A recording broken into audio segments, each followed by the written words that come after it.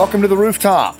This is another episode of the Waterline principles that we continue to build on, a total of 27 of them, inspired by T.E. Lawrence of Arabia and his 27 principles for when he was operating in what is now known as Syria during World War I, working with nomadic tribes. And similar to what he did with using these human engagement truths and principles, we're doing that here at Rooftop, these Waterline principles based on the iceberg of human nature that you've heard me talk so much about. And this one is number 12, manage the emotional temperature of the room. Now, you've heard me say time and time again that humans are the most emotional creatures on the planet.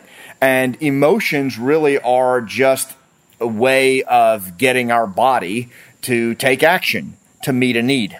And emotions are a very, very real thing, but in the modern world, we've just pushed emotions out of everything that we do. We've pushed emotions aside.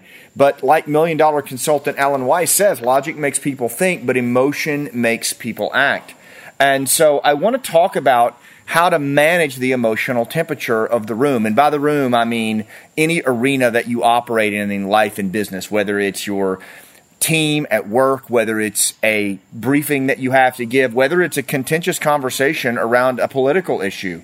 Managing the emotional temperature is one of the most important things that a rooftop leader can do, because we are all emotional creatures, and if we don't manage that emotional temperature, the high stakes, no-fail environments that we're operating in today will keep people in these highly aroused, sympathetic states of fight, flight, or freeze, because that's where people are most of the time.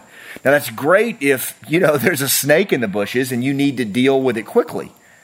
But it's not great for watching your 401k erode or over a 6-week economic downturn, right? That is not an appropriate response to that first world problem. But you see, our primal bodies, they're just not designed for that modern fear. They reset back to the primal fear. Another source of concern that I have about this is that every one of your engagements these days seem to be high stakes, don't they? It's an unprecedented level of high stakes engagements that we all face. And whether that's meeting your boss or pitching a client, failure is never an option.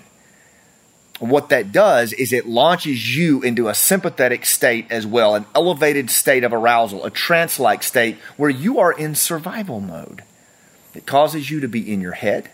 And it causes you to appear as if you don't trust yourself. And if you don't trust yourself, then no one else will either. We need to be in a parasympathetic state of calm and connect, as Dr. Belisa Veronich says.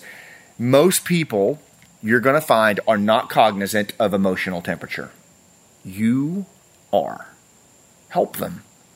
The other party is usually emotional, and they won't be able to physiologically hear a damn word that you are saying unless you help them bring their emotional temperature down. Then they want to hear what you have to say. I always say to people, how do you know when you've managed emotional temperature appropriately? Simple. They're ready to listen to what you have to say. They want to listen to what you have to say. Oh yeah. Just like the oxygen mask on your flight, don't forget to manage your own emotional temperature before helping others. Thanks for what you do, and we'll see you in the next Waterline episode.